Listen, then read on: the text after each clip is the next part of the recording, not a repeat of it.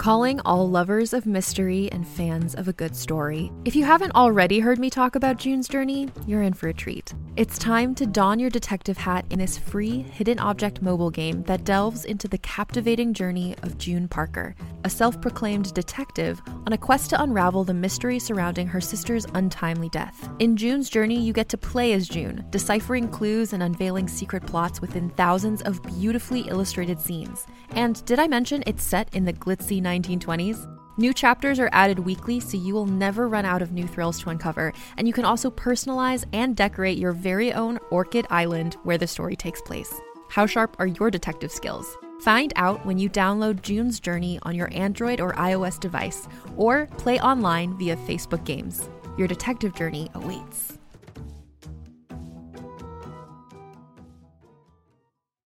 Every 5 minutes, someone dies while waiting for a compatible donor heart, liver, or kidney. On a remote island in Lake Superior, a team of geneticists strive to engineer an animal with human-compatible organs, thereby saving millions of lives. But these ancestors are not the docile herd animals they envision. Instead, the project spawns something big, something evil, something hungry. Ancestor by #1 New York Times bestselling novelist Scott Sigler is available for free on Apple Podcasts, Spotify, or wherever you get your podcasts. Welcome, friend. Follow me. We're going somewhere dark, somewhere dangerous. Most people would never dare enter the place we're going.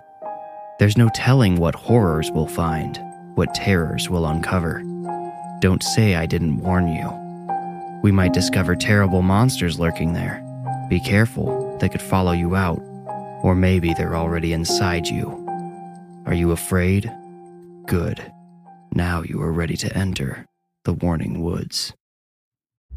Robbie Crystal crept down the stairs. He could hear his father snoring in the bedroom around the corner and didn't see any light leaking under the door. That meant his mother had probably closed her book and gone to sleep as well. He was in the clear. He did a little jeté over the board that always popped under pressure and landed deftly on the plush carpet of the lounge.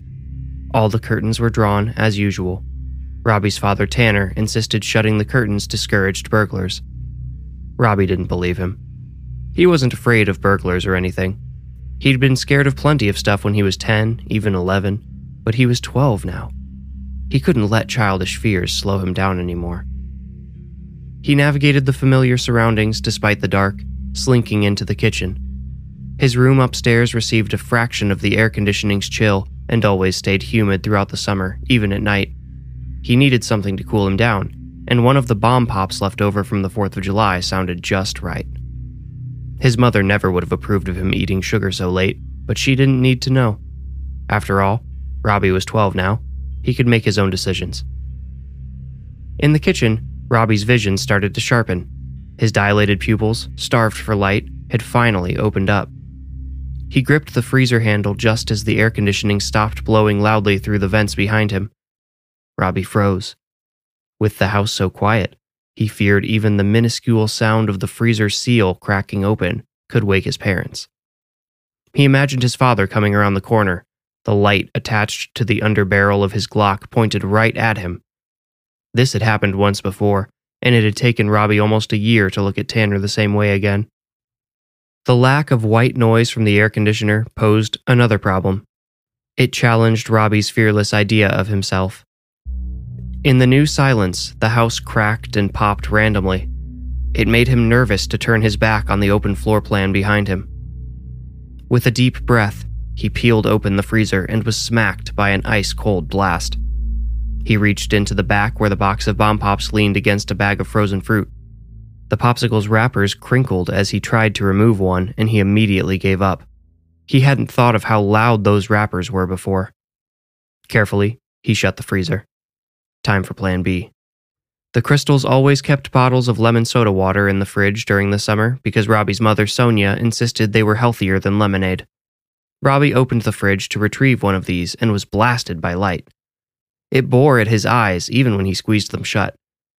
Robbie grabbed a plastic bottle and shut the door quickly.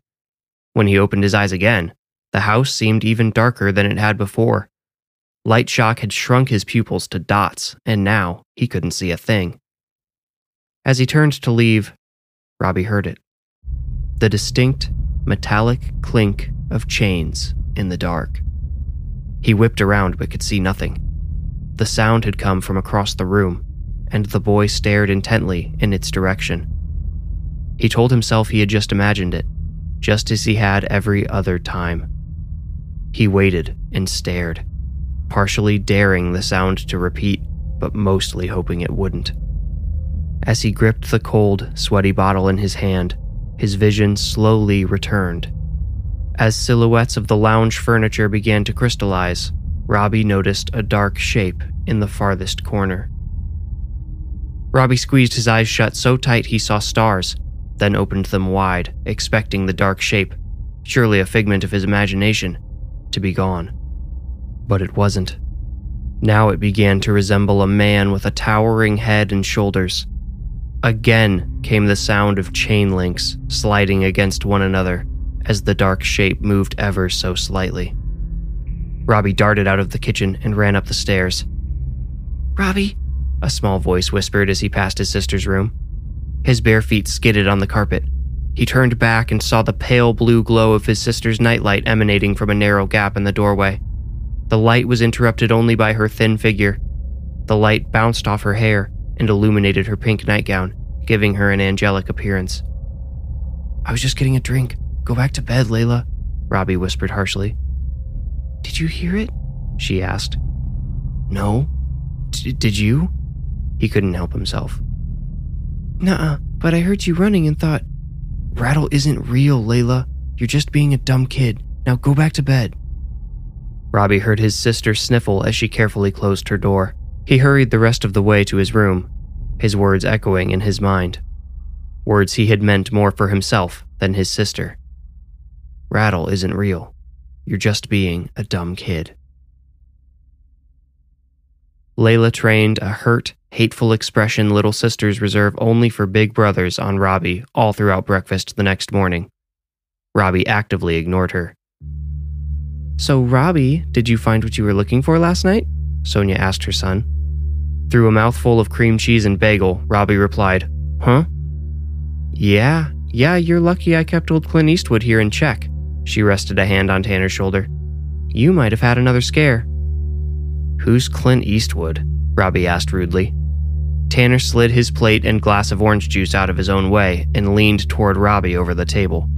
He pinched his eyebrows together and cocked his head to one side, then asked, "Do you feel lucky, punk?" "No," Robbie said. Tanner stayed in character for a few seconds after Sonia started laughing, but when Layla joined in, he lost it. Robbie rolled his eyes, but didn't hide his humored smirk very well. When the laughter died, Tanner said, "Seriously though, this place isn't a prison, obviously. I mean, you kids aren't in lockdown. But I don't think you need to be rustling through the pantry all night, all right? Snacking late isn't healthy." "I didn't go in the pantry," Robbie said smugly. "Okay, well then whatever the heck you were doing in the kitchen last night.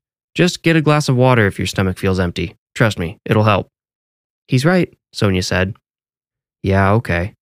Robbie rolled his eyes again. He caught Layla mockingly copying him from the corner of his eye. Sonia dropped the bottom half of her bagel onto Robbie's plate as she stood up from the table. She said, "For the growing boy, maybe you should eat more before bed, huh? When you're done, finish getting ready." "Yeah, we gotta get going soon," Tanner added, rubbing the top of Layla's head. The elementary school was on his way to work, so he always dropped her off on the way. Sonia took Robbie to the middle school in the opposite direction. After dropping him off, she would return to the house to work from home. Having the place to herself, quiet, made her more productive than she had been in any other professional environment. As a programmer, she could easily throw on some music, as loud or as soft as she wanted, and get into a trance-like state, an uninterruptible rhythm, and not come out of it until she had to pick up Robbie at 3:15. After saying goodbye to Robbie that morning, Sonia followed her usual pattern, straight back home to begin the day's work. She sat down at her computer, fired up Spotify, and found her Animals as Leaders playlist. Their music had just the right balance of mathematical rhythms and hypnotic melodies to keep her engaged, but not distracted. They were a go-to for her during work hours. As the loud guitars and drums thumped from her speakers and her fingers clacked away at her mechanical keys, Sonia found her rhythm. Her fingers stopped only to wrap around her coffee cup from time to time until it was empty. Around 1 in the afternoon, she had to pause at a particularly tricky line of code and search the web for some help. As she scanned forum after forum, she turned down the music about halfway. She thought she heard someone set keys down on the kitchen counter and looked up from her computer screen. She glanced out the window of her second-floor office but didn't see Tanner's car in the driveway. She heard it again. The jingle of keys, or something similar. Sonia spun her chair around to face the door. Even though she was home alone, she still shut the door. It was a focusing tip she had gleaned from Stephen King's book On Writing. She stood, went to the door, and cracked it open. "Hello?" she called. She wondered if one of the kids had come back somehow. The middle school wasn't too far away.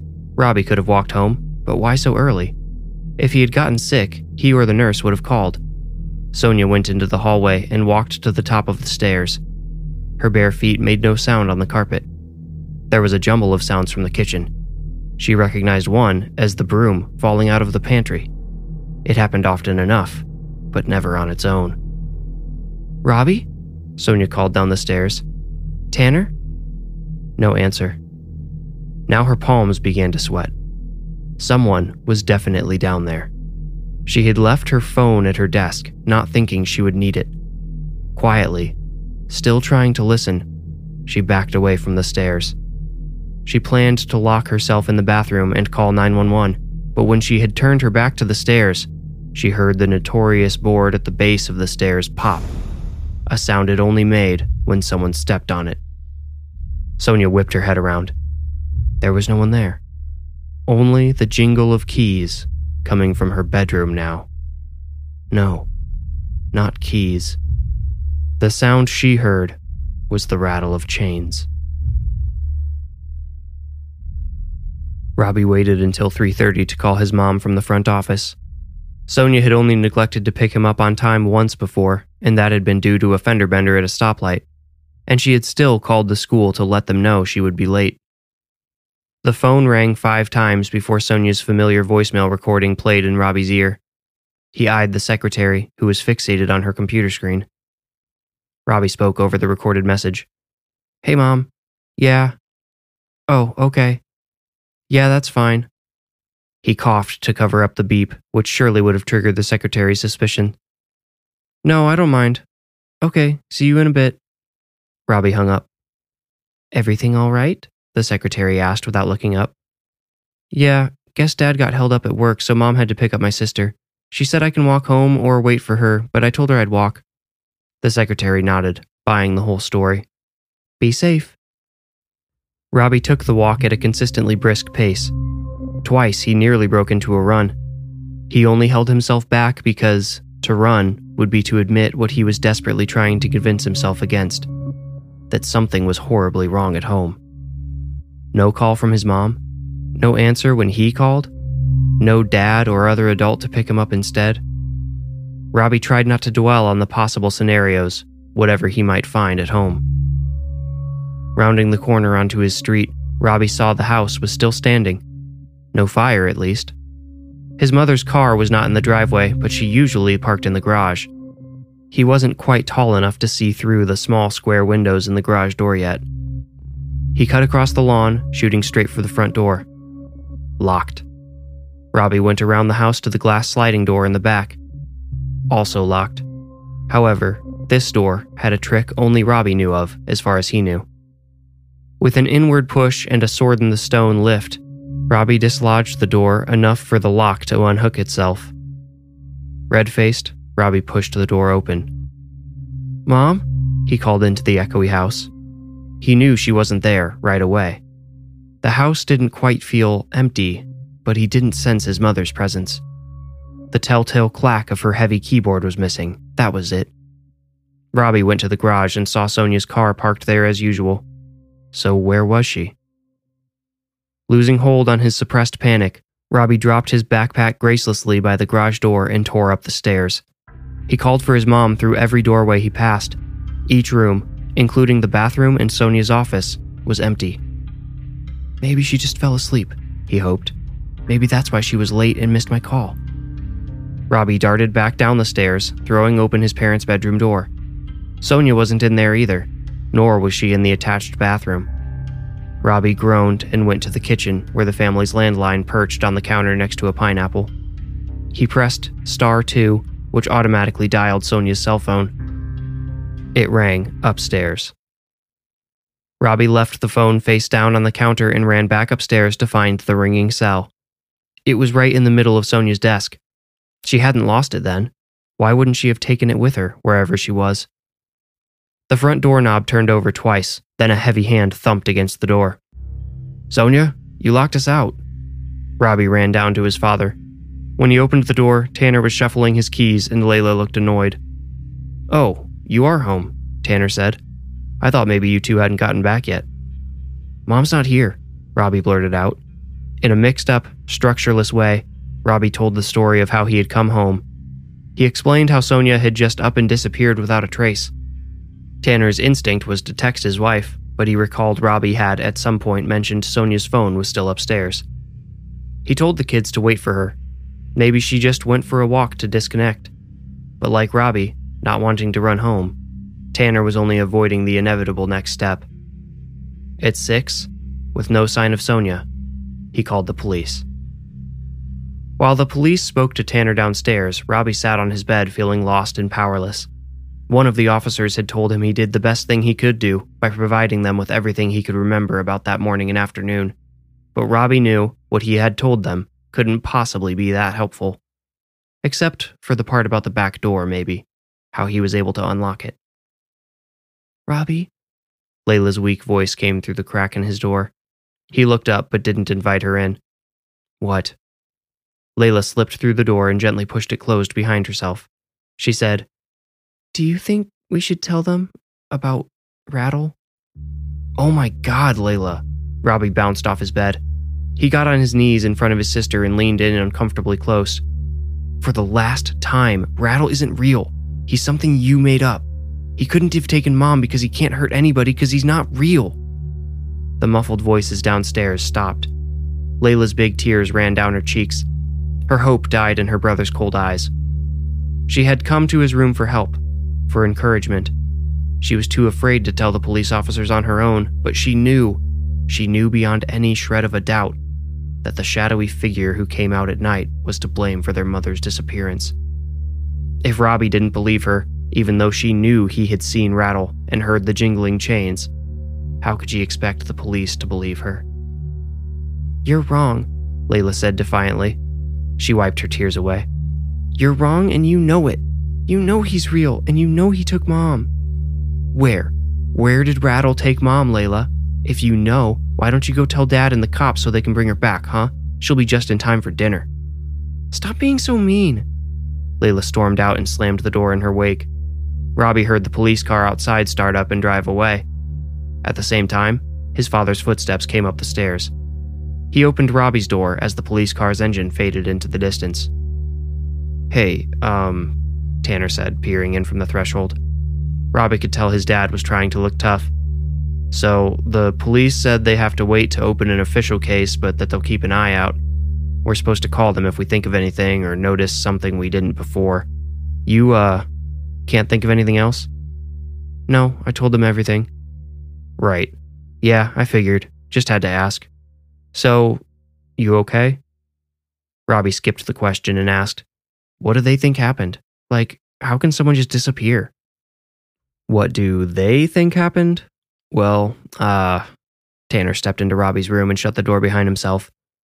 "They didn't out and say it, but I'm pretty sure they think Mom just skipped town. Ran off to who knows where. You know, some people were just really unhappy and..." "Not Mom, though," Robbie said definitively. "That's not what happened to her." No, you and I both know that, and Layla. It'll just take a little convincing with the police, I think."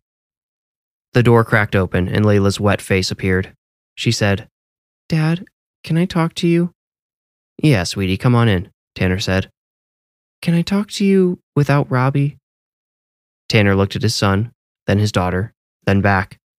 He shrugged and followed Layla out of the room. No one ate dinner that night. Tanner baked a frozen pizza, which sat uncut on the counter until the cheese turned hard and the grease congealed on top. The three of them all sat in the living room, all staring into separate screens. Robbie and Layla played mindless games on their iPads. Tanner went through their doorbell camera's footage from that day, something the police would do once the 24-hour waiting period was up, but that he could do now. He watched and scrubbed through footage from when Sonia had pulled in that morning to when Robbie came home from school. Then he stopped. He put his phone in his pocket and stood up. "You two mind hanging out here while I go talk to some neighbors? I want to know if any of them have cameras that might have caught something." "Sure," Robbie said. Layla looked warily at Robbie, but said nothing. "Great. I'll be back in a bit." Tanner left, leaving the children alone. They played their games in silence, refusing to look at each other. Suddenly, Layla's head shot up, eyes wide. "Did you hear it?" she asked. Robbie refused to take his eyes off the screen. He shook his head. But then, faintly, he did hear it. A soft, brief tinkle. It sounded like it came from upstairs. Robbie didn't look up, but Layla saw him grow stiff. "See?" Layla whispered. "He's real." Robbie gritted his teeth. He thought of the previous night when he had opened the fridge. He remembered turning around and seeing that dark silhouette outlined in shadows, hearing the unmistakable rattle of chains. But he'd known ghosts didn't exist since he was younger than Layla was now. She was putting ideas in his head, that was all. She kept talking about this sinister spirit named Rattle and had infected his brain with the idea. "No," he said with false conviction. "No, Layla, for the last time, Rattle is not..." Something went bump on the stairs and silenced both children. They watched the steps with apprehension. The setting sun cast long shadows through the glass sliding door. Usually, this orange glow made their home look beautiful, but right now, it looked more like the shadows were eating away at the sunlight rather than the other way around. Robbie, terrified but having an idea, stood and walked into the kitchen. The pantry was under the stairs. As far as he knew, no one had looked in there for Sonia. It seemed like a huge oversight now. The rattling chains, the bumping noise. What if she was tied up in there for some reason? What if she needed help? Robbie twisted the doorknob with haste and reached inside to flip on the light. Layla cowered behind the couch. Robbie swung the door all the way open. Besides the usual dry goods and cleaning supplies, the pantry was empty. "Nothing here," Robbie announced. "Then what was it?" Layla asked. Robbie shook the broom handle and pushed against one of the shelves to see if anything rattled. Neither experiment produced the right noise, though. The mystery remained, and Robbie, unwillingly, found himself starting to believe Layla could be right about Rattle. And if she was, what did that mean for their mother? Robbie flipped off the pantry light. A thump suddenly reverberated against the wood right next to his head. The broom tipped over and fell toward him. Layla screamed as Robbie stumbled backwards away from the pantry. He stood next to the kitchen island, panting and staring into the dark pantry, waiting for whatever would come next. He imagined that tall figure from the previous night standing in the back between the shelves, watching him. But nothing else happened. No more sudden shadows, no shadowy figures. Robbie told Layla that he must have accidentally bumped the broom, something he managed to convince himself of as well. He put it back in its place and closed the pantry door. Tanner sent the kids to bed at the usual time that night. He wanted to let them stay up, especially after they begged to wait up for Mom with him, but Tanner knew the best thing for the kids was to maintain as much normalcy as possible. Order and normalcy would be helpful allies and necessary partners as they waited for Sonia to turn up, one way or another. With the kids upstairs, Tanner opened the wine cabinet. He stared at the bottles of various reds and whites, then shook his head and closed it. He went for the liquor instead. He poured 2 fingers of Old Forester, which he downed without wincing. The bottle followed him to the couch. There, Tanner opened Sophia's phone and began searching from app to app, reading messages, calendars, notes, anything which might indicate where she might have gone. She hadn't withdrawn any money or ordered anything to be shipped to a different address. She hadn't had anything on her schedule that day, but she had multiple meetings planned for tomorrow. With each app he investigated, Tanner took another swig from the bottle. He started pulling longer on the bottle the more it took control of him. He only stopped drinking when he realized the cops could show up or call at any moment with news. Or maybe Sonia would just stroll right through the front door. In any case, he didn't want to be more of a sloppy mess than he already was. Tanner left the bottle open, as well as Sonia's phone, when he slumped over the couch and passed out. Robbie couldn't sleep. Wouldn't sleep. He refused. How could he just disappear himself from the world when his mother was out there somewhere? What if she was hurt? What if she needed him to find her right away? Would he just let her bleed out or suffocate or who knows what, so he could get some beauty rest? He sat on the edge of the bed, pondering what he could do. Short of taking a flashlight outside and searching the neighboring blocks, he couldn't think of anything. He grasped for ideas desperately. He felt like he was drowning, and someone had just dropped a snorkel somewhere above him. He was flailing for it, knowing it was there, but being unable to find it. Fading. Robbie broke into tears. Layla couldn't sleep either. She also didn't want to, but not for the same reasons as Robbie. In her world, a monster lurked. A big, hairy thing with broken chains hanging from its neck, its arms, its powerful legs.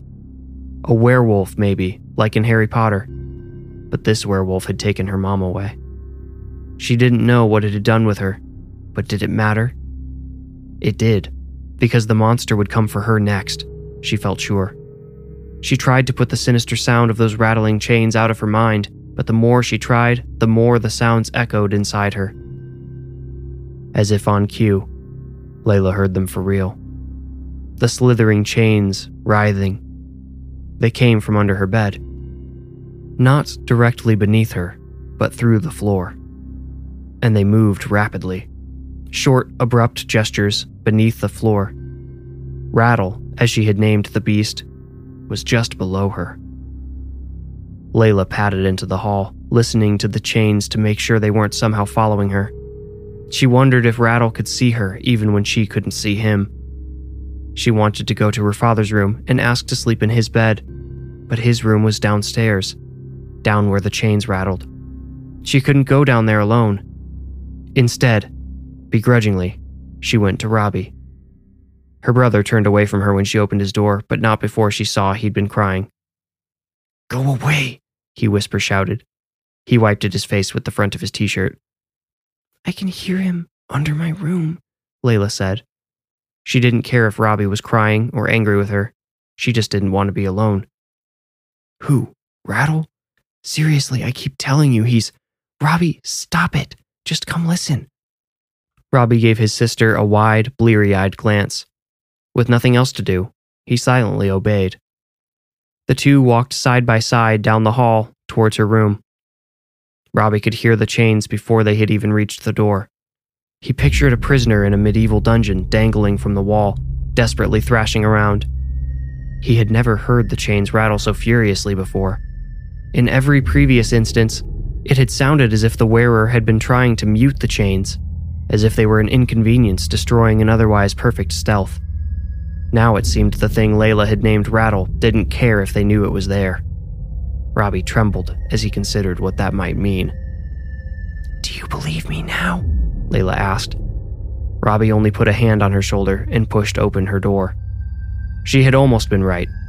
The sounds were close to her room, but not quite directly below. From the hall, he could tell they were coming from either the kitchen or the stairs. Pushing Layla behind himself, Robbie peered out at the short staircase, terrified he might see that evil silhouette staring back at him, swinging long chains meant to grab at his flesh. But nothing was on the stairs or near them. A deep, aggressive grunt sent them both tumbling back into the hallway. Robbie fell on top of Layla. She struggled her way out from underneath him. The sound repeated, louder, and they both realized what it was. Chainsaw snoring coming from downstairs. Robbie stood, but pushed Layla down, silently telling her to stay put. He leaned over the banister to peek at the living room. There, A faint rectangular glow lit up a nearly empty bottle. Robbie couldn't see his father laying on the other side of the couch, but the bottle, the open phone, the snoring, he was able to put the story together on his own. Beneath his feet, a chorus of rattling chains threatened to break through the floor and grab him. There was a crash in the pantry under the stairs. Then stillness. "Dad," Robbie whispered as loudly as he dared. Then, "Dad!" Breaking the whisper, he called for his dad again. At the sound of Robbie's voice, the chain slithered toward the pantry door. Robbie looked back at Layla on all fours in the hallway. The pantry door slowly opened below him. "Dad, wake up!" Robbie screamed. The pantry burst open, slamming against the fridge. The broom fell out, its wooden handle banging against the tile. Tanner snorted and his snoring stopped, but he didn't rise from the couch. Robbie tried to scream again, but his throat seized when he saw a tall figure emerge from the pantry, accompanied by the unhindered clinking and rattling of chains. "This way!" Robbie yelled to Layla. He pulled her to her feet and led her back to his room. Once she was safely inside, Robbie dragged his nightstand in front of the door and sat in front of it. He told Layla to open the window, which she did with some effort. "We have to jump," Robbie said, with disbelief. "But it's too high," Layla said, appalled. The chains drew nearer. They were coming down the hall. The carpet outside padded their wearers' footsteps. "I'll keep the door shut until you're safe," Robbie said. "Then I'll be right behind you." "But Robbie, I can't jump that far." A hand clamped around the doorknob and twisted. Robbie pushed back against the nightstand. Chains struck the door and jingled. Then a big thud rocked the nightstand forward. Robbie kept pushing, but even that first blow told him he wouldn't last long. "Layla, go!" he yelled. He needed his sister to jump first so he could follow her, or they would both be killed. Another impact against the door forced Robbie and the nightstand forward a few inches, enough for the door to open slightly. Robbie pushed against the door with all his strength, forcing the door closed again. "Layla," Robbie whispered, out of breath. Looking like she had completely disassociated from the world, Layla turned away from him and climbed into the windowsill. The door broke free from the upper two hinges and cracked in the middle, splitting from the heaviest blow yet. The broken door fell on Robbie's head, and chains clattered against it as something tried to climb through the opening. Robbie rolled away, just barely dodging the fingers of two hands bound together at the wrists. There was a flash, then two more, each only lasting a fraction of a second. Robbie's ears rang. He covered them instinctively and curled into a ball on the floor. The only sound he was vaguely aware of was his sister's continuous screaming. All at once, hands were on him, grabbing at his clothes, his arms, wrapping around his head. He smelled sweat and cologne and alcohol. Then the hands released him. Robbie opened his eyes and watched a tall, dark figure grab his sister from the window. Ears still ringing, he stood and ran at the figure. He flung wild fists wherever they would land. The figure tried to dodge them but didn't fight back. After a few seconds, a familiar voice cut through the ringing in Robbie's ears. It shouted his name over and over. The voice belonged to his father. Robbie opened his eyes. He hadn't realized he'd clenched them shut again when he started battering his dad. First, he saw Layla curled up on his bed, sobbing. Then he looked into the ghost-white face of his father. Tanner was looking past Robbie, over his head at the broken door and the large figure collapsed on top of it. The figure was laying face down, with its hands stretched above its head. One chain bound its hands together, and another connected its hands to a long belt which dangled just above the floor. Blood ran down the nightstand, pooling on the floor beneath the belt. Robbie turned back to his father and noticed, for the first time, the pistol in his right hand. Tanner pushed Robbie toward the bed and handed him the pistol. "You remember how to use it?" he asked. Robbie nodded. "Keep it pointed at him." Tanner dragged the heavy body out of the doorway, pushed the nightstand over the puddle of blood, then beckoned his children to follow him out of the room. He took the gun from Robbie, then led him downstairs. "Go out the back door. I need to get my phone," Tanner said. He went to the living room. Robbie followed Layla to the back door, but then looked over his shoulder. He saw the open pantry. the broom which had fallen out. Once Layla had gone outside, Robbie knew she wouldn't go out without him. He turned back. Tanner returned to the kitchen just as Robbie stepped into the pantry. "Robbie, don't," he commanded. "You don't know what's in there." Robbie understood the implication. He heard the underlying grief and apprehension in his father's voice. He had a feeling they both knew what was in there, to some degree, but he had to see for himself.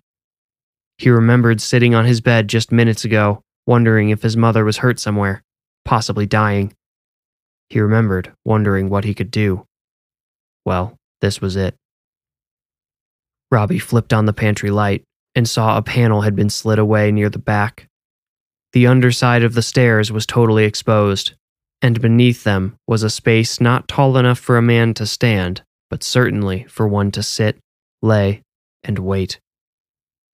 Robbie crawled into the open space. Where the staircase neared the floor, Robbie found his mother. She had been stuffed beneath the last 3 steps and now lay with her back to him, her knees curled up into her stomach. Robbie crawled over to her, put a hand on her bare neck, which had been darkened with purple and black bruises, and felt her ice-cold skin. Rattle, it turned out, had been very real indeed. He hadn't been some malevolent ghost or evil spirit. He had just been an ordinary man. Ordinary in the sense that he was just flesh and bones, at least. Rattle's real name was Ezekiel McCrae, a man who had murdered his wife after claiming to have found her with another man. The thing was, he claimed he had killed the other man too, but no evidence could be found to prove anyone else had ever been in the house. Ezekiel had escaped from a maximum security prison 2 states over when a fire broke out in the kitchen. Each prisoner had been led outside in belts with handcuffs attached to the front and cuffs chaining their ankles together. It seemed that even though McCrae had managed to sneak away and climb onto a train, he had been unable to escape the bonds yet.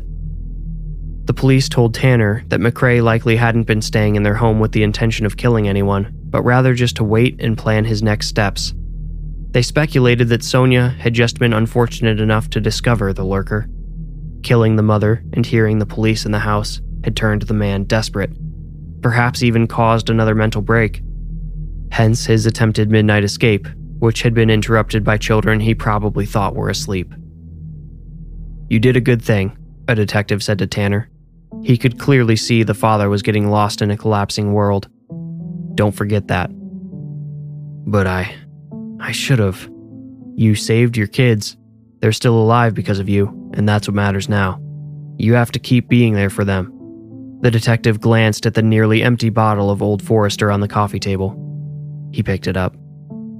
"It's going to be hard to move on, I know." He walked the bottle to the sink and dumped its remaining contents down the drain. "But you'll be strong for them, won't you?" Tanner nodded solemnly, watching the last drops drip from the mouth of the bottle. He rose and shook the detective's hand. He said, "Yes, sir, I will." It surprised Tanner to learn that deep down, he had the strength to be there for his 2 children. Sometimes it felt like he only barely had enough, but enough is all he needed. On top of losing their mother, both children would occasionally come find him late at night while he sat on the couch trying to convince himself to sleep. All 3 of them would, from time to time, when they closed their eyes, hear chains rattling beneath the stairs at night.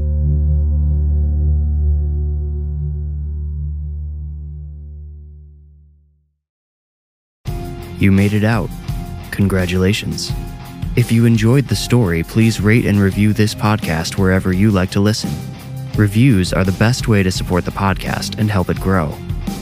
If you want more creepy content, follow me on Instagram at The Warning Woods. If you feel ready, meet me here next week for another journey into the Warning Woods. Thank you for listening.